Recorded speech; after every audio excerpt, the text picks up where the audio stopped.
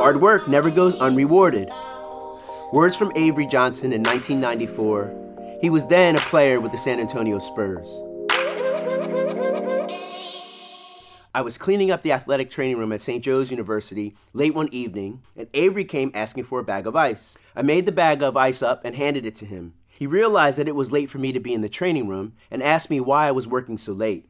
I explained that whenever there is a really bad thunderstorm, the sewer's backed up from the leaves that collected on top of the drains. The water builds up and has to find an alternate route, I said, and that alternate route is my training room drains. I told him I was trying to stave off the floodwaters before it got too bad. He nodded his head in an approving way and said, "Hard work never goes unrewarded." 1 year later, we met again. I was now the head athletic trainer for the Philadelphia 76ers. Avery passed me in the tunnel at the Spurs arena, and as we acknowledged each other with the obligatory head nod, he said, "Have I met you before?" I replied, "Hard work never goes unrewarded."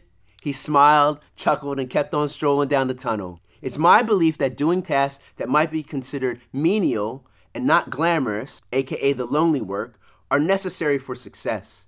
You gotta trust and believe that hard work never goes unrewarded.